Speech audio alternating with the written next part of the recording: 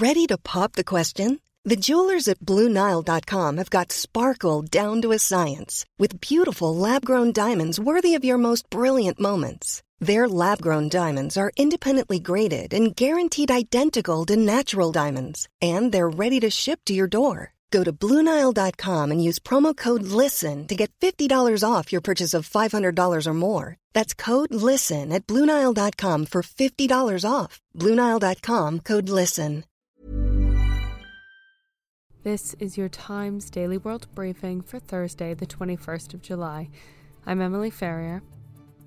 And I'm Laura Cook. $2 billion of U.S. funding is announced to tackle excess heat and climate change. I would have said it was urgent 2 decades ago. And Russia confirms its military goals now extend beyond the eastern Donbass region. Underlying everything that they've said is a desire to take most of Ukraine. Times of London Daily World Briefing. We start in the United States, where President Joe Biden has announced that the Federal Emergency Management Agency will provide $2.3 billion to help build cooling centers to deal with excess heat and other impacts of climate change.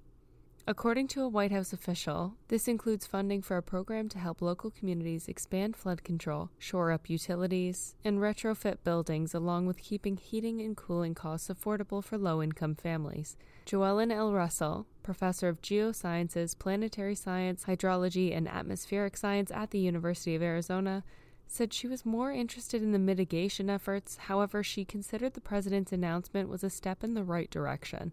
We've got wildfires and drought and massive heat waves, 100 million people undergoing extreme heat today just in the US, and that doesn't even cover what's happening in Europe or Australia. These are spectacularly tough things, and they're only going to get worse unless we tackle the problem with everything we've got. Professor at the College of Environment, Forestry, and Natural Sciences at Northern Arizona University, George Cox, said, Biden's announcement signals a climate emergency. I would just say that although the president didn't make an official declaration today, he made it clear that he believes that, and I do too, that we are in a climate emergency and that it's a situation that will only worsen as we continue our reliance on fossil fuels for energy. George adds that we need to provide better incentives for alternatives as the desperation for change amps up. I would have said it was urgent 2 decades ago. And so today, I still think it's very urgent. It's definitely not hopeless, but the sooner we get on reducing our emissions really vigorously, the better. This comes as around 100 million Americans from New York City to Las Vegas are under extreme heat warnings as temperatures rise above 100 Fahrenheit or 38 degrees Celsius this week, according to the National Weather Service. Meanwhile, wildfires continue to rage across Texas in Somerville County, scorching over 6,300 acres and 16 homes. On Monday, a disaster declaration was issued in Somerville County due to the threat of fires. Russia has declared that its military goals in Ukraine now extend beyond the eastern Donbass region. The announcement was made by the Russian Foreign Minister Sergei Lavrov, who has also said that peace talks make no sense at the moment. Askold Krushelitsky is the Times reporter in Ukraine. I've spoken over these months that I've been here to senior Ukrainian politicians and senior military people, and they've always said that the Russians have never, even after they were pushed away from the capital Kyiv and suffered other battlefield defeats, underlying everything that they've said is a desire to take most of Ukraine. This announcement has confirmed earlier US accusations that Russia was preparing to annex parts of Ukraine.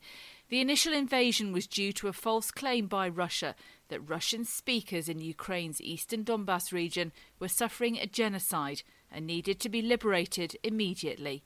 5 months on, and parts of the east and south of the country are now occupied by Russia. After failing in their initial aim of capturing the capital city of Kyiv, they've now claimed their main objective was the liberation of Donbass. On the way, more on Elon Musk versus Twitter And a slime wall heightens senses in New York. Times of London Daily World Briefing. It's a story which has been making headlines across the world and rumbling on with a court date now set for autumn. It's the Elon Musk versus Twitter case. Twitter is suing Elon Musk after he filed to terminate a $44 billion deal to buy the company. Professor Brian Quinn from Boston College Law School told Times Radio that, at first, the purchase of Twitter was meant to be a fun move. He's going to finance this mostly through the sale of Tesla stock. The price of Tesla stock started to fall.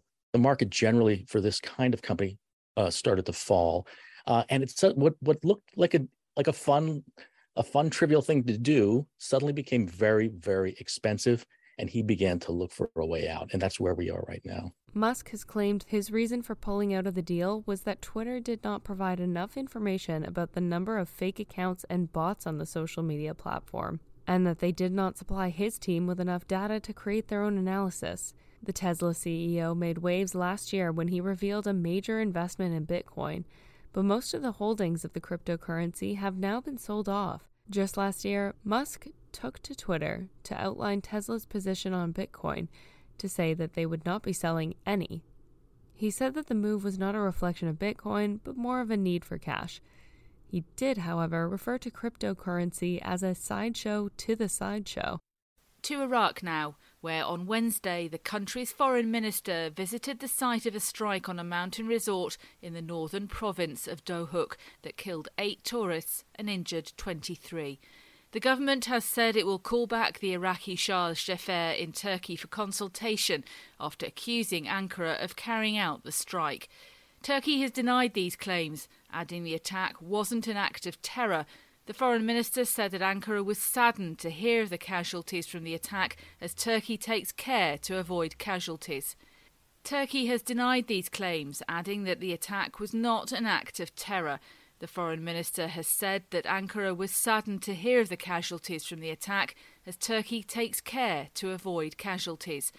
Fawad Hussein spoke at the scene of the attack in Zakho, saying all Iraqi representatives held a unified position regarding this tragedy. Later on Wednesday, dozens of Iraqis gathered outside the Turkish embassy in Baghdad in a demonstration. The attack was condemned by the top United Nations envoy to Iraq in a statement published on Twitter, calling for an investigation. The Times Daily World Briefing.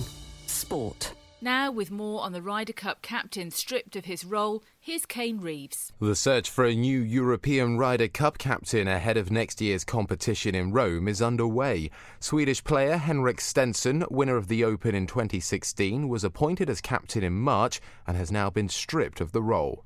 It's after he became the latest high-profile player to sign up for the Saudi-backed Live Golf Series.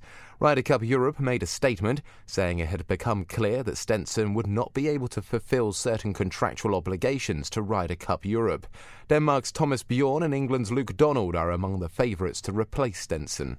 The Times Daily World Briefing. Entertainment. A Nashville singer who won a standing ovation at America's Got Talent has died at the age of 41. Nolan Neal also appeared on season 10 of The Voice in 2016. According to reports, the musician died on Monday night in his apartment and was found by his roommate. He had spoken publicly many times about his struggle with substance abuse and won an ovation with his song that he wrote about getting sober. Though the extent cause of death has not been confirmed, Neal's cousin, Dylan Seals, has told People magazine that he ultimately succumbed to his battle with substance abuse. He added that he was one of the most talented people currently in the entertainment industry. And finally, slime features in a major exhibit in New York to tap into the senses, help with grief, and get children off their computers.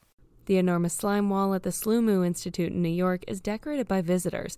A 350-gallon slime lake and a glow-in-the-dark slime cave are just some of the features of the exhibit started by 2 friends. Erin Rabinovitz, my partner, and I have been really good friends for 14 years. Both of us, about 5 years ago, went through really personal tragedies. So the 2 of us were together as friends, and Karen discovered slime. She fell in love with slime because it made her feel good. Schiller says slime taps into all the senses, and the Slumu Institute is a venue made for sensory play experiences. It helps children of all ages off their screens and into the Slumuverse, full of never-ending, handcrafted slime, yummy scents, vivid colours and soothing ASMR delights. And that's your Times Daily World Briefing for Thursday, the 21st of July. This podcast from The Times is brought to you in partnership with Google Podcasts.